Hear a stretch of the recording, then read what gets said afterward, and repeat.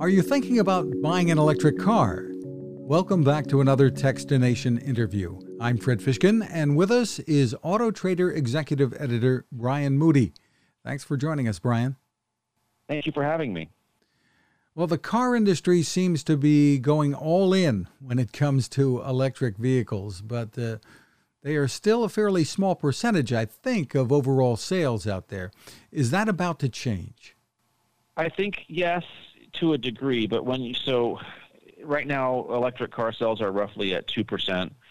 I think that could go up to 4% by 2022.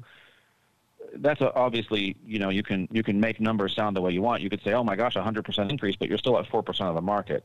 So I think that the adoption of electric cars will increase as time goes by, and more people are exposed to them and see that they're actually, better in some cases than gasoline-powered cars, depending on what your needs are.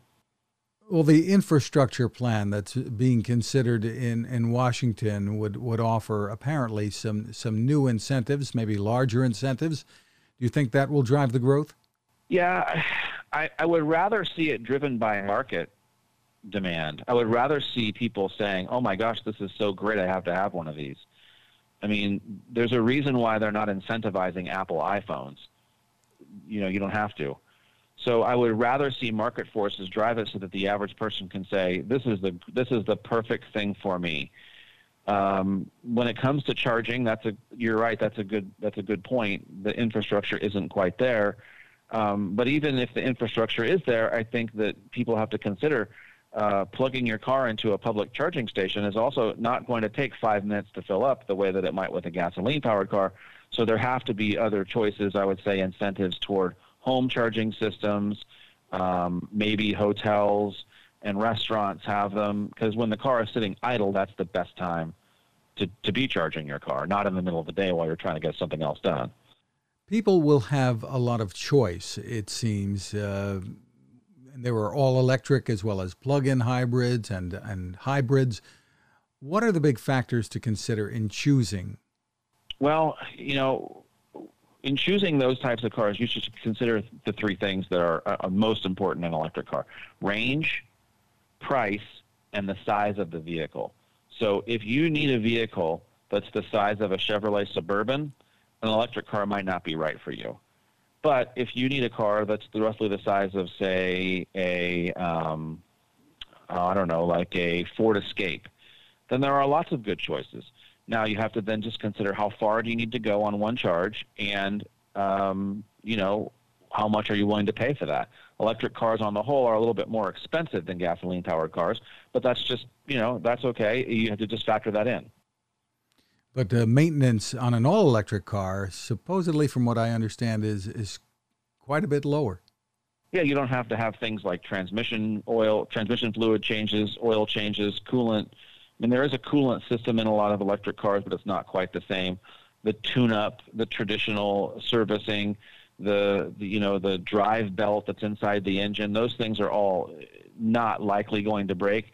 You'll still need things like brakes, washer fluid, and a cabin air filter. There's things that you still will need, but you're right, not as many. What about things like range anxiety and even worries about battery longevity? Well, the battery longevity I don't think is necessarily a major concern. Of course, we hear stories of batteries failing prematurely, but there's so many Toyota Priuses on the road with a battery in it, and they have in excess of 100,000 miles, or maybe even 200,000 miles, and there's no reports of widespread failure. I think that we're probably okay there.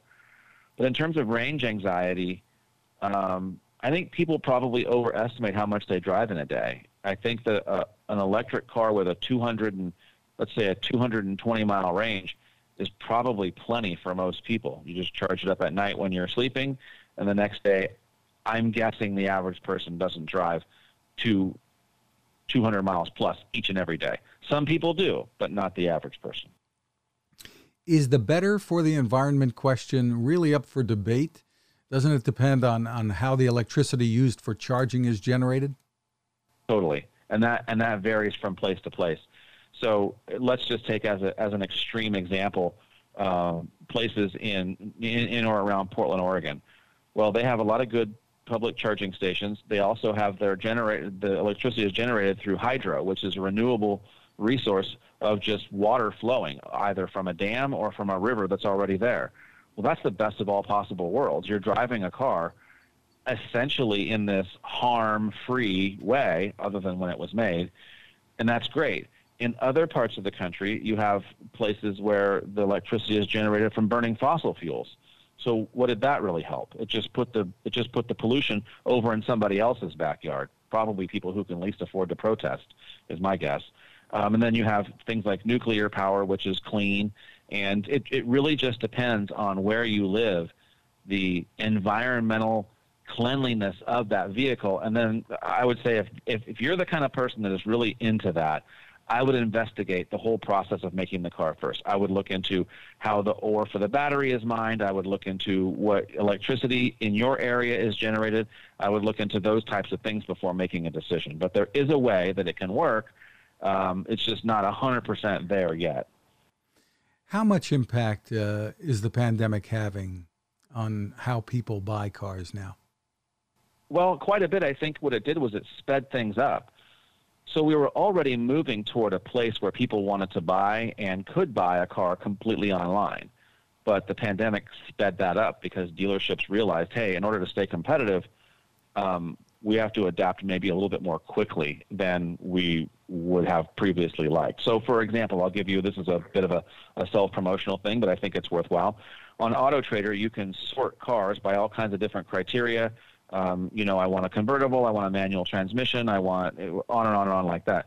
But you can also check a box that says, I only want to see cars for sale, where they will do an in-person at-home test drive, a virtual walk-around of the car, and they will bring the car to me at my home once the deal is complete. So you can say, I only want to see cars with that service. So that's something that was probably going to come anyway, but I think the pandemic sped it up a little bit. So most of those car buying decisions are now being fueled by the idea that I want to shop, and I might even want to buy completely online. And that leads us to where should folks go for more info? Well, for more information, you can go to autotrader.com. We actually have our list of the 10 best electric cars for 2021, and that's worth checking out if you're interested in an electric car. We even included some plug-in hybrids, and we have cars in a variety of price ranges. These are new cars, by the way, and that's something you can find on AutoTrader. Brian Moody, thank you for taking the time with us. Yes, thank you. Now this. It takes a lot of listening to build a better radio, and that's just what the folks at C. Crane have done.